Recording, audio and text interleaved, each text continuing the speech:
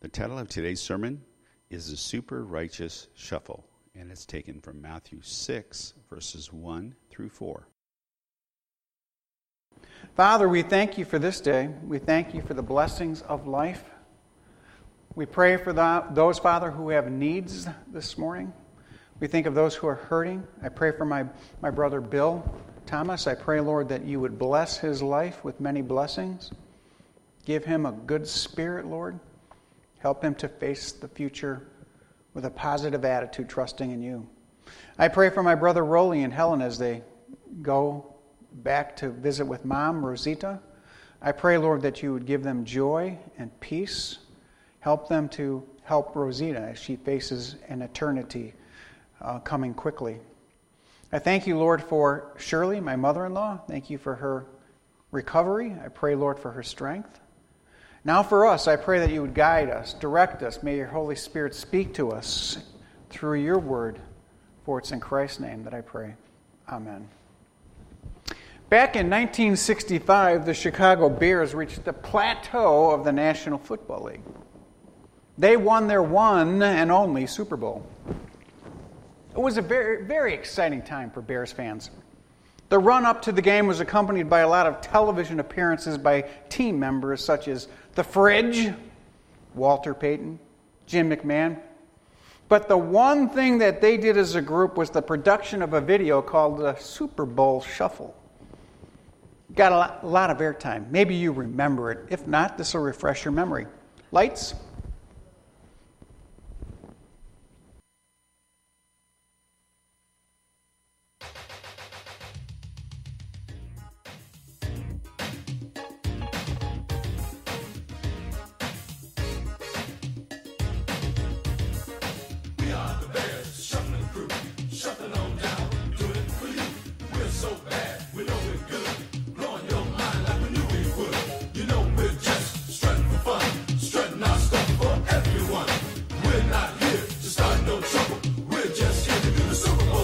They call me Sweetness, and I like to dance. Running the ball is like making more mans. We had the goal since training camp to give Chicago a Super Bowl champ. And we're not doing this because we're greedy. The Bears are doing it to feed the needy. We didn't come here to look for trouble. We just come here to do the Super Bowl shuffle. This is Speedy Willie, and I'm world class. I like running, but I love to get the pass. I practice all day and dance all night.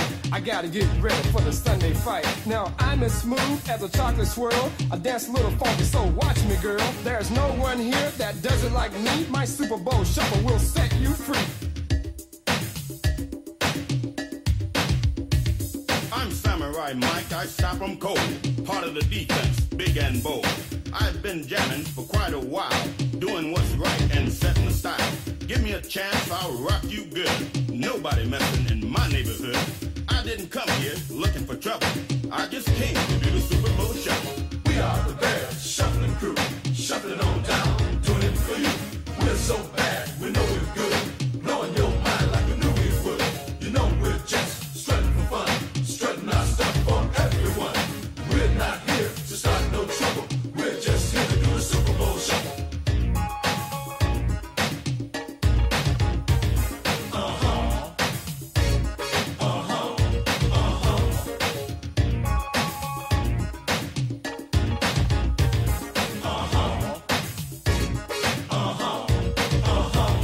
I'm the punky QB known as McMahon. When I hit the turf, I've got no plan. I just throw my body all over the field.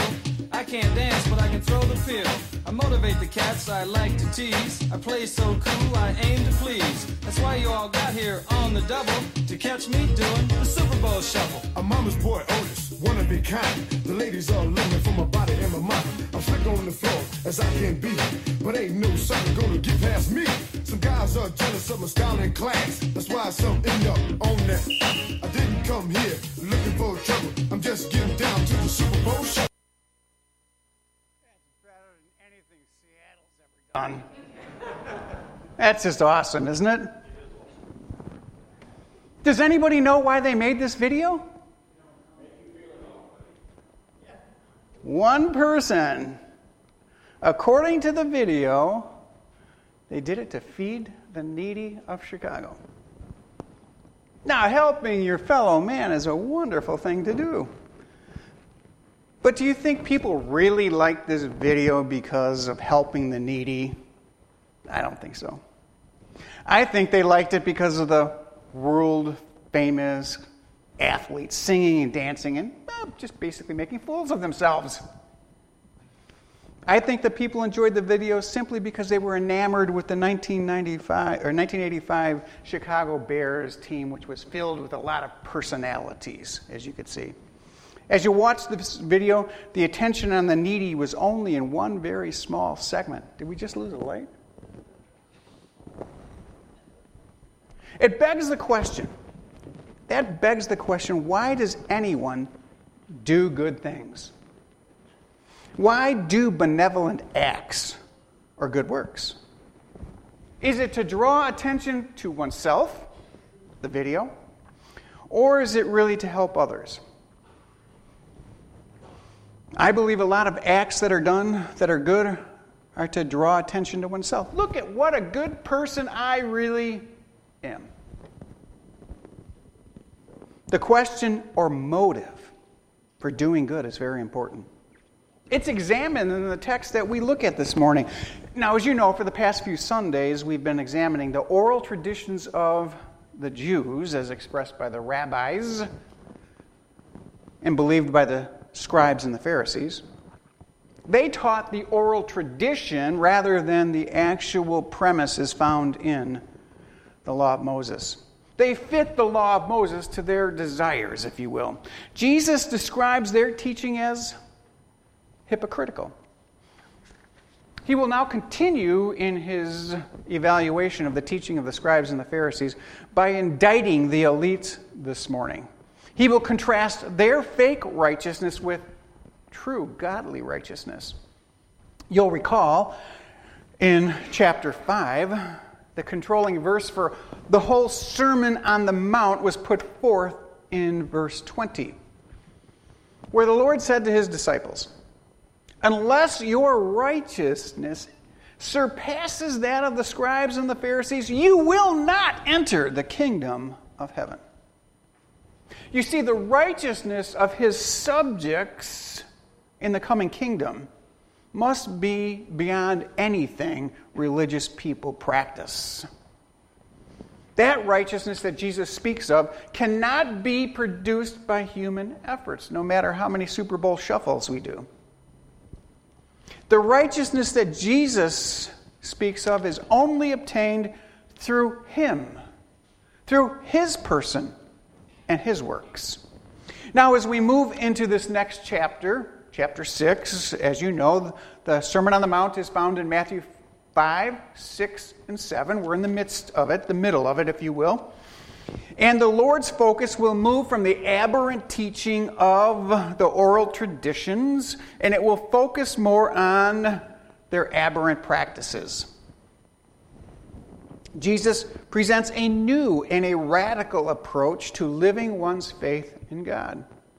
As I've noted previously, the scribes and the Pharisees were considered the epitome of the righteous standard required by Yahweh. The Jewish people viewed them as the top of the food chain, the hierarchy of those who came close to God. They scrupulously observed the law of Moses, at least as they understood it.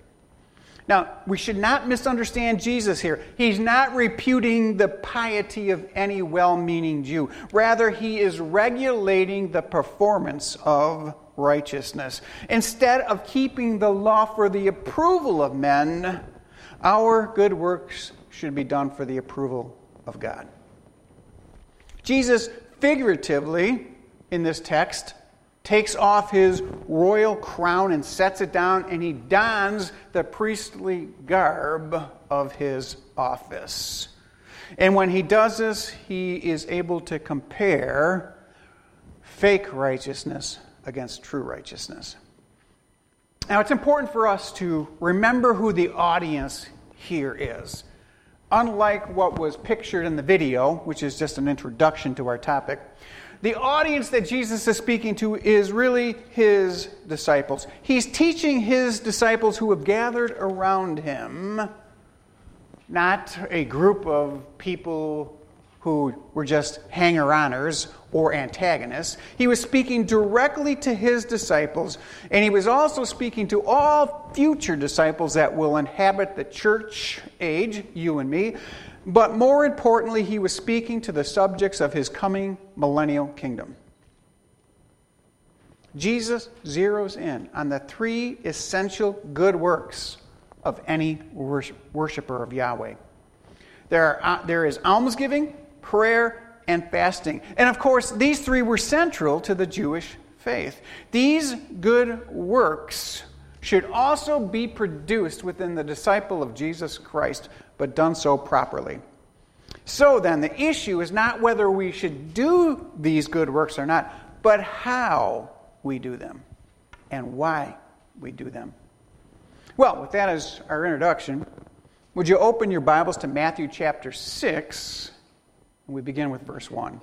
You can find this text if you need to use the Pew Bible, which is in front of you, on page 963.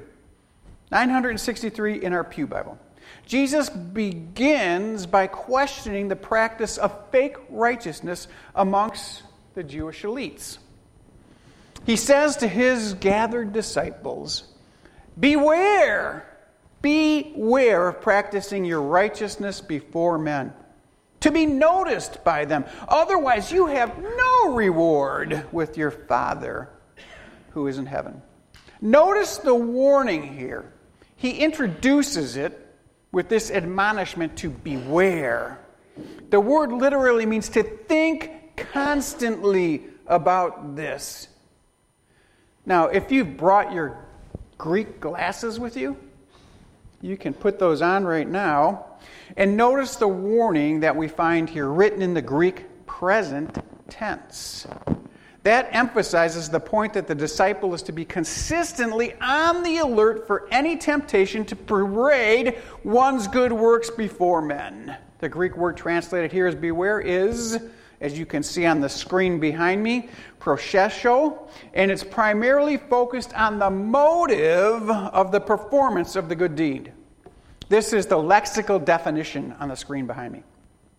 The disciple is to be continually in a state of recognition of the danger to miss the reason for doing one's good work. Jesus isn't condemning good works at all in this text. He is simply questioning the motive of the one who does the good works, whether it is done for the right or the wrong reasons. Jesus asked the disciples why they do this or do that. What's the inner impulse for doing good works? So it's a question of motive. The Lord makes it quite clear that works of righteousness are not between one man and another. The doing of righteousness is a matter between God and man. Therefore, to put one's good works on display before others is to even invalidate any value of it. Now, the word that's translated here in Greek as righteousness is dikosinin, from which we get our word deacon. The Jewish understanding of righteousness was highly influenced by the Hebrew word that's used to translate it in the Old Testament, zeta kai, which is understood in the Old Testament as righteousness or almsgiving.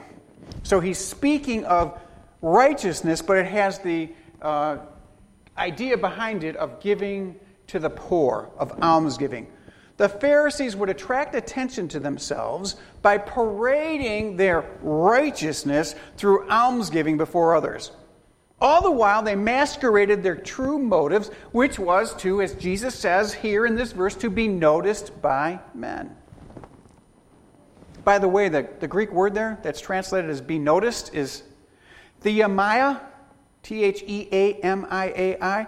It's from that word that we get our English word theatrical. These hypocrites, remember what a hypocrite is? Is someone who puts on a mask. 1 minute you're comedic and the next minute you're in drama. That's what hypocrite means. These hypocrites were play acting, putting on a show. They were parading their fake righteousness before others.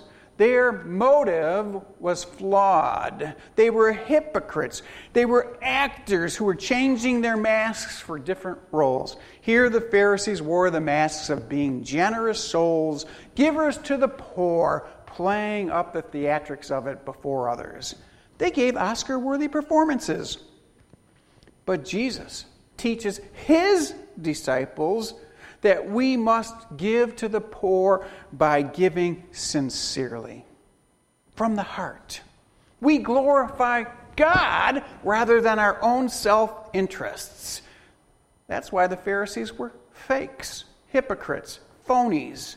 They only did good to be recognized by other people. Their motives were flawed. In chapter 6, we have 3 examples of performing true righteousness as juxtaposed against false or fake righteousness. Here, the first example is that of giving. The example of giving to the poor, also called almsgiving.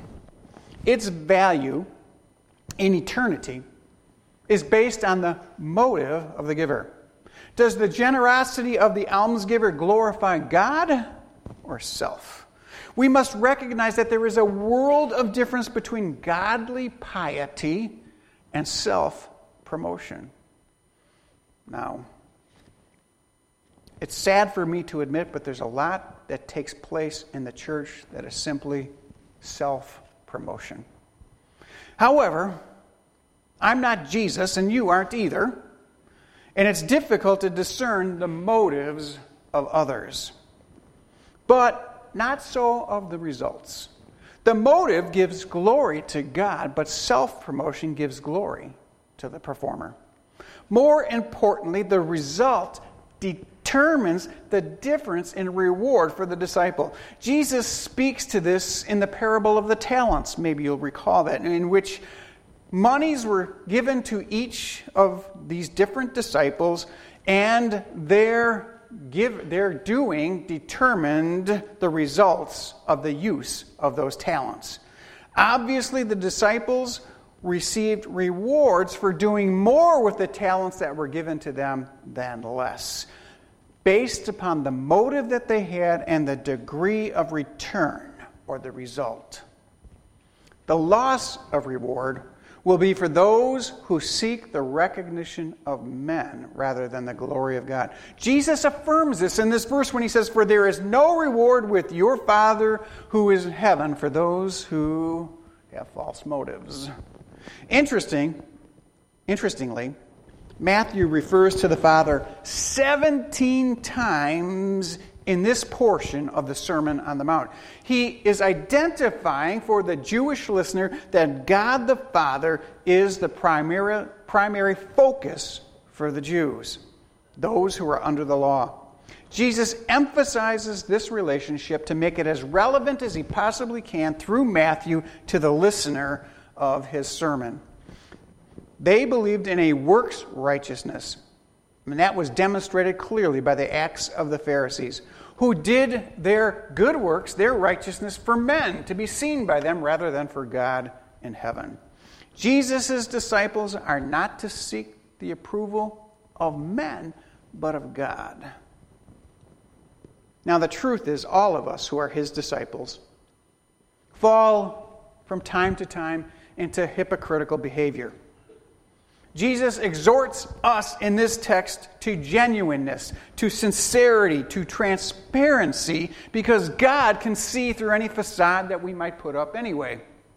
The problem of self-righteousness is that it demonstrates to others in a way that is oftentimes non-detectable. But God knows. Let me give you an example of that. Do you remember Ananias and Sapphira in the book of Acts? We have their behavior, their result, and their reward contrasted in the book of Acts with that of Barnabas. Both Barnabas And Ananias and Sapphira gave monies to the church from land that they had sold that they owned. What made the difference in their reward was their attitude and actions. Was it wrong for them? Both of them gave it openly. Was it wrong for them to do so? Should they have given their money anonymously? I don't think that is true. From a clear reading of the text in the book of Acts, it's not true.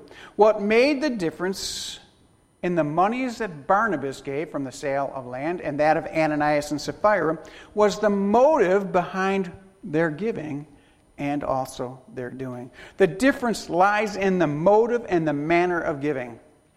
Barnabas gave his money out of a genuine concern for the welfare of the poor in the city of Jerusalem and in the church of Jesus Christ. That's contrasted with Ananias and Sapphira, who gave their money for men to see and observe, and to slap them on the back and tell them how really spiritual they are. When Barnabas gave, he gave what he said he was giving. When Ananias and Sapphira gave, they lied about the amount. Therefore, the disciples of Jesus Christ must do their service to God, their righteous acts, their good works with the right motives in order to glorify God rather than self. If you serve out of self-interest, you will be rewarded with the chastisement of God, the loss of reward. Oh, you'll get the praise of men, but you'll lose standing before the Lord. All future reward can be forfeited by doing good works with false motives and manner. The religious show-offs will get their kudos here and now, but will lose their true reward there and then. Notice the example in verse 2 of giving. Jesus says, and when you give to the poor, do not sound a trumpet before you, as the hypocrites do in the synagogues and the streets, so that you may be honored by men. Truly, truly, I say to you, they have their reward in full. Again, this is spoken to his disciples, who are under the paradigm of the law at this time, not under grace. That hasn't come yet. The law has a very rigid and specific paradigm for giving. Most modern churchgoers believe that we are to give 10% of our incomes to God. They base this on the false teaching of preachers from the pulpits that this example to Israel in the Old Testament said 10% was sufficient to please God. Well, that's at odds not only with grace giving, as taught by Paul in 1 Corinthians, but also the teaching of the Old Testament itself. Now, there were many offerings to be given over and above the tithing, if you will, of 10%. So, there's a question in this text of doing, a question of doing. How am I to give my offerings to God? What is required? What is voluntary? Jews were required to give two specific offerings, the sin offering and the trespass offering. But there were numerous other voluntary offerings that they could and should give. There was burnt offerings, grain offerings, drink offerings, peace offerings, and wave offerings. The result was this: the average Jew who gave the required offerings and the voluntary offerings gave between 23 and 27% of their income to God. How do you match up with that, my dear ones? If you want to follow the tithe of the Old Testament, you need to get giving.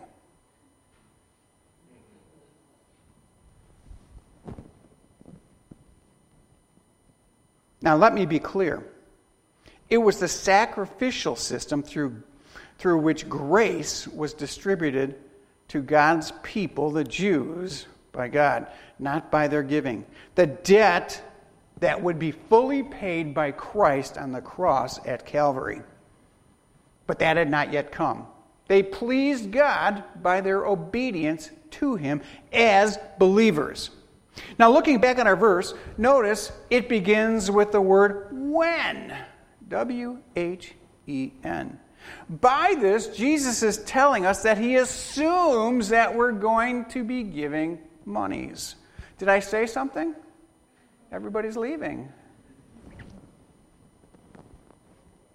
Now, this giving, when we give, is not just to be given to anybody. We're not to feed the world or the needy of Chicago.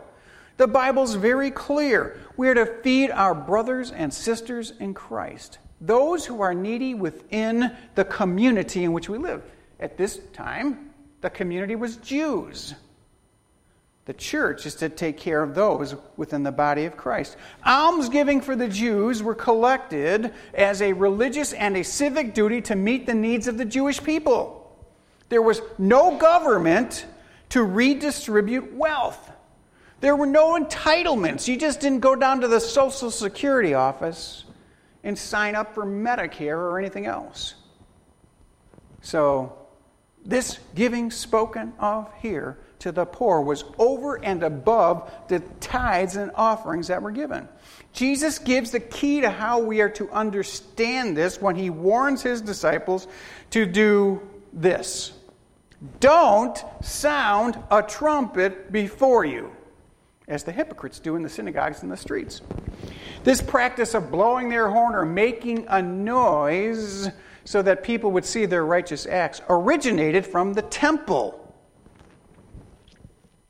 You see the noise that they're talking about here in the trumpet? That came from coins rattling down, winding its way down, one of the 13 receptacles that were outside the court of the men for their offerings to support the temple. These receptacles were shaped like trumpets. Each one had a different designated purpose to support. Into one of these receptacles, or many of them, the hypocrites, the Pharisees, would come and they'd pour their many coins into the trumpet, and as it rattled down, all in the temple could hear that noise, and they would look to see who was giving all of that money. Now, we know from the example that Jesus gives of the poor widow, remember she gave 2 mites? How did they know that? How did they know that? How did they know that? How did they know that? You could tell by the noise the difference in coins that were being given by the noise that they made.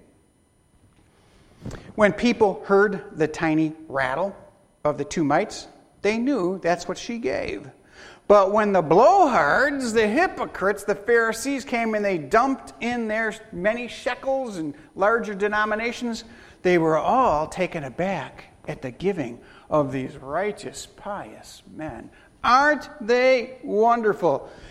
These hypocrites did it to be seen, Jesus says, and this shows their motive. They wanted to be honored by men. They were literally publicizing, parading their good works before others. Can you see it?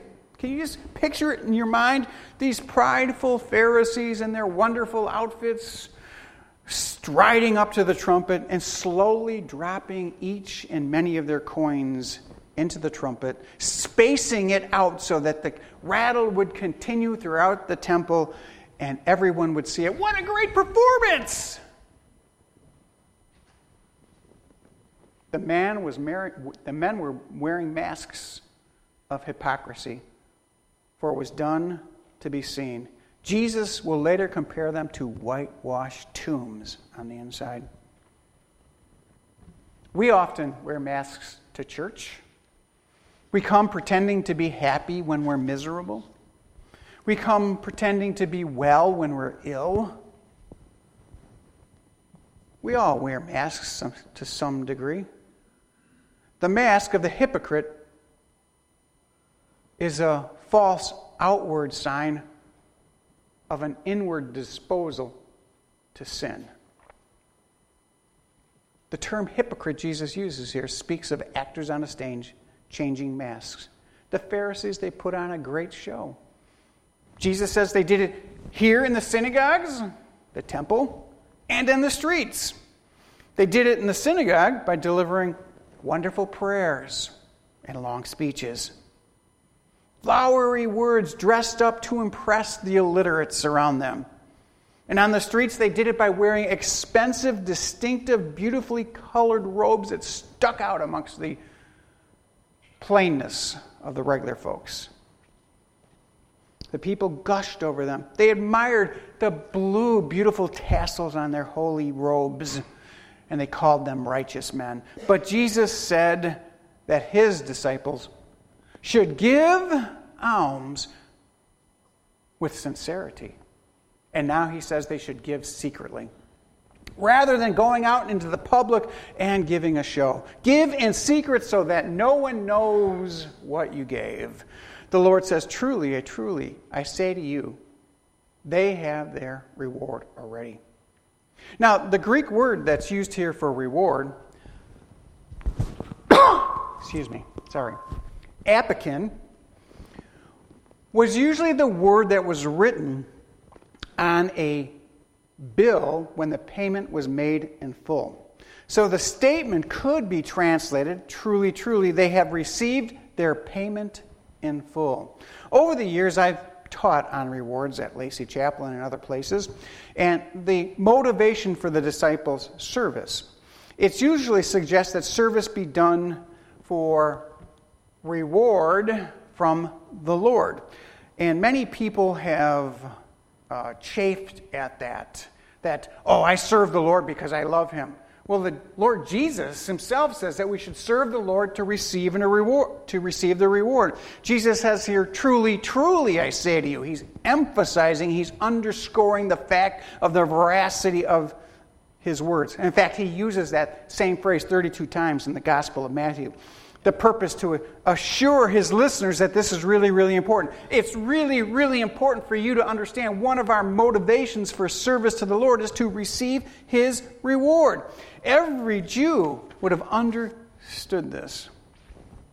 But as we make our way through this text, we cannot help but notice again and again how important the rewards are for serving God with the right motives. So his desire is for us to understand rewards in the Christian life. As an aside, let me say this. If we removed all rewards and all punishments from the time to come, that would remove the character trait of God as being a just God. It's totally irrational and unreasonable to think that God will treat all of his children exactly the same, whether or not they have been good or bad in their lives following salvation. Obviously, the reward and punishment system is set up to encourage us to be obedient rather than not. Now, just think about it for a moment. If we eliminated all rewards and punishments, then the Lord could not be a just God. For as a child of a parent, or as a parent of a child, when we grew up in our homes, didn't we have a reward and a punishment system? When we did as we were told and we brought home A's on a report card, didn't we get rewarded? When we didn't take out the garbage and it was overflowing out in the backyard because we failed to do the one responsibility our Father gave us, did not we get punished? A father who loves his children uses a reward system. He rewards and punishes those that are his. If we desire to be godly, then we must recognize that there is a quid pro quo in the Christian life. We are not rewarded with salvation. We are rewarded because of salvation. We are not punished because of our lack of faith or trust in God. We are punished because we reject God. Rewards and punishments are part of the Christian life. Now, this does not mean that we are to seek material blessing or prosperity. That would be a sinful motivation. No, Jesus has promised that he gives to each of us a reward at the end of our lives. And he promises that he will punish those that disobey him. Jesus said that if the world hated him, that the world would hate you. So this punishment and reward system oftentimes is misunderstood. If we desire to be godly in this present world, we will suffer. Now, to some, that doesn't seem like a reward, does it? The Bible promises that those who are obedient in this life will suffer with trials and tribulations and persecutions and even death. God never promised us a rose garden in this life. He promised us in the life to come that's when we will be rewarded for our faithfulness. Now, some Christians get it backwards. They think because they've trusted in Christ that their life should be a rose garden, that all things should be good, that I shouldn't suffer or go through trials in this life. Well, my dear ones, we will suffer. For those who want to live godly, you will suffer persecution, says Timothy. Or says Paul to Timothy. Our Lord Jesus, in just a few chapters, will instruct these same disciples this: do not store up for yourselves treasure on earth, but store up for yourselves treasures in heaven.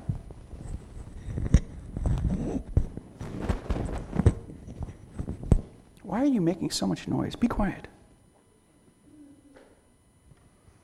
Obviously, if our focus is on storing up treasures in heaven, then we will seek rewards and we will live according to God's word. We will be like a child of the Father, expecting His rewards and punishments for the behavior that we exhibit in this life. Now, one mistake, though, is to make God into an accountant. Don't turn God into an accountant nor an ATM machine. There's not a score sheet or credit and debit balance being held in the heavenlies. We are told that our Lord is a loving Father, a gracious God, and He will go way beyond all that we ask or think in His system of rewarding us. So, we're not to be like the hypocrites. We should not seek to get. Our desire should be driven by a love for God, but we should seek the rewards that God offers us in the right way, with the right attitudes. And so the Lord Jesus says in verse 3, but when you give to the poor, do not let your left hand know what your right hand is doing. We're not supposed to be consciously thinking about the reward, but about doing God's will and pleasing Him and loving Him. Notice that the verse begins with a but. That's an adversative. Yes, you're right, that is a big but. The assumption of the Lord is that the disciples will help those that are needy in their midst. For He says, when you give, for a second time. We're expected to give to those around us who need help, that need a hand up in the body of Christ. That's the expectation. But when you do it, don't let your left hand know what your right hand is doing. The disciple, in effect, is to forget what he's given to the needy. We're not supposed to keep accounts. We're not given loans, expecting repayment. We're not supposed to go around telling others about how much good we did for someone else because we gave them $10 or whatever the case may be. This means we are to do it in secret. Now, please, I'm a literalist, but we're not supposed to take this literally either. This is a figure of speech. This is a metaphor which says our good works are to be done in secret in order to glorify God. When you've gone out and told everybody your good works, whatever that is, your righteousness, what group you're serving, how many hours you toiled for the Lord, how many people you led to Christ, you've lost your reward already. You're not supposed to be seen by people, but by God. Notice the emphasis here is on a personal relationship between God and the disciple. He says, when you give to the poor, not when Pastor Scott gives to the poor, or Elder Dave gives to the poor, but when you, this is a personal responsibility for each of us. We are called upon by God to take care of those in the body of Christ. So the question is, are you? There's a dark line being drawn here between the behavior of the hypocrite, like the Pharisees who seek the limelight, and the disciples who do it quietly and sincerely for the Lord. Well, let me ask you, what kind of reward are you seeking in the time to come? A full reward? Or just a tiny little one? Are you going to be satisfied to live for the rest of eternity with a smidgen of reward? I know those people who say, I'll just be glad to get in there. I'm just hoping to get in. That is the complete wrong attitude. As a disciple of Jesus Christ, we are to seek to give our best to the Master.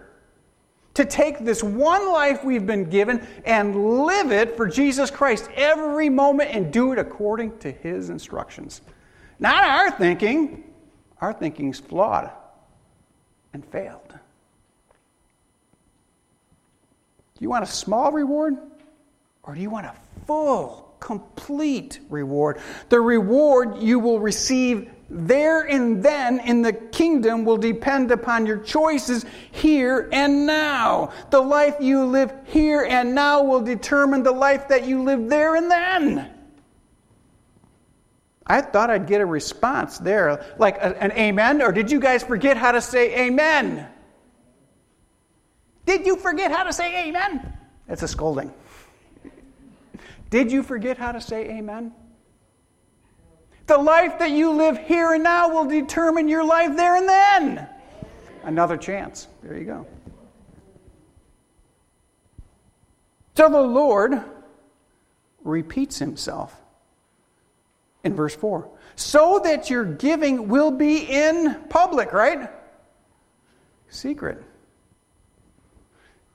I went to see Michael Card on Friday. It was at a SDA church in Chehalis. Had a wonderful time. My favorite Christian singer. All his words of his songs are taken directly from Scripture or allusions to it.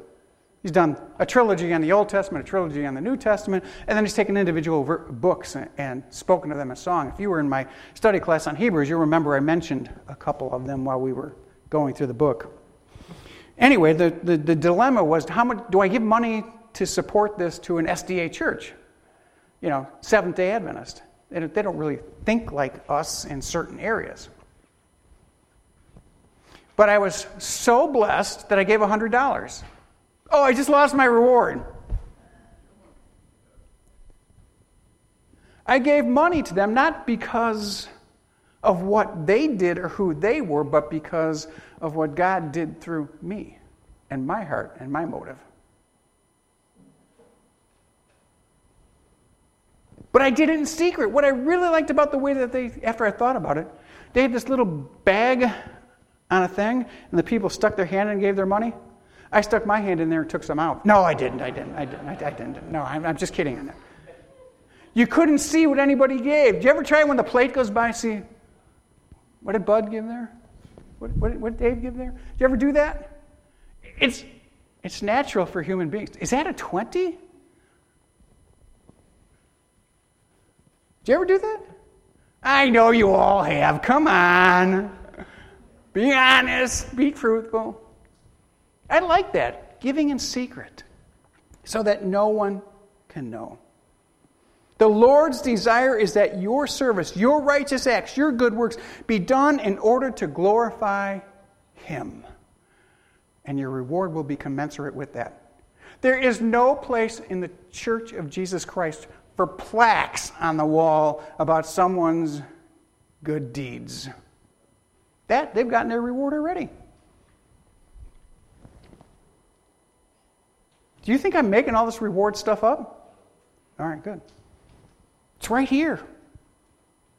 You can never hide your real life from God. He sees in your heart and your mind. He knows you so well that He knows the fewer hairs I have on my head. He sees everything you do, but not so with men. The significance of doing your service in secret shows the Lord that you are trusting Him. Trusting Him. Trusting Him for the reward. You are not seeking it in this life, but you're trusting the God who is just, the God who is personal, the God who will do right by you in the time that is to come. Doing your good works in secret demonstrates you trust His divine approval rather than the human approval most people seek. I am reminded of what Paul wrote to the Corinthians about the coming judgment of Jesus Christ. For we must all appear before the judgment seat of Christ. That's the Bema seat. So each one may be recompensed, paid back, rewarded for his deeds done in the body, according to all that he has done, whether good or bad. What you do here and now affects your there and then. There, one got it. Praise the Lord. Lonnie, you get a reward.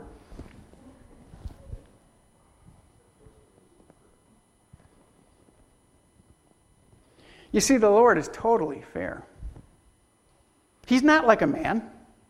He's going to pay you back fairly. He's going to reward you equitably for your service in this life. There will be no room for the Democrats that are complaining about equal pay for women.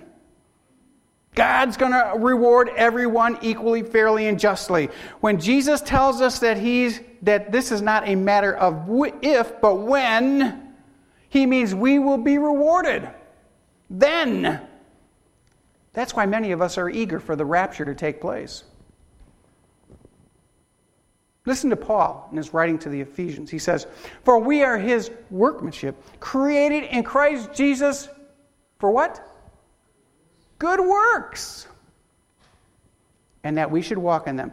Good works are what you and I as his disciples are designed to do. He has called us to live a righteous life. And then he will reward us beyond all that we could ever anticipate. What a deal. Don't you think? That's better than any deal that Donald Trump could come up with. Jesus makes you a promise, and then he keeps it over and above that promise. Now, how can we apply this to our lives today? Get busy serving the Lord with the right attitude. Seek rewards. There's nothing wrong with that as long as you have a proper attitude. Do it according to the standard that God lays down in his word. Once again, it was Paul who wrote the Corinthians saying this, "For you know the grace of our Lord Jesus Christ. Though he were rich, he became poor. Yet for your sakes he became poor, so that by his poverty you might become rich." Why do we hold on to stuff so much? Why is it hard to let go of our money to bless other people, to support the church, to support missionaries? Why is it? You know one thing I've never figured out? Why men go into the ministry to enrich themselves. You know these guys that have their own personal airplanes, they have mansions they live in. They live like kings. They've got their rewards in the wrong place, don't they? Jesus became poor for our sakes, so that we might then and there become rich. Listen now, doing good works, our righteous acts include giving, but it must never be at the twisting of your arms. It must be done voluntarily and sincerely and in secret. We should willingly give, not out of a sense of duty, but out of a sense of gratitude for what God has done for us. He's called you. He's equipped you. He's given you his instructions. He wants you to live the abundant life. Now live it out fully, so that you might receive a full reward when he returns. Let us pray together. Heavenly Father, we thank you so much for this day. Thank you for the Lord Jesus who gave himself for us. Help us to give back this life as a living sacrifice to him. Including our giving, help us to bless others, Lord, as you have blessed us with the free gift of eternal life. We pray this in Jesus' name. Amen.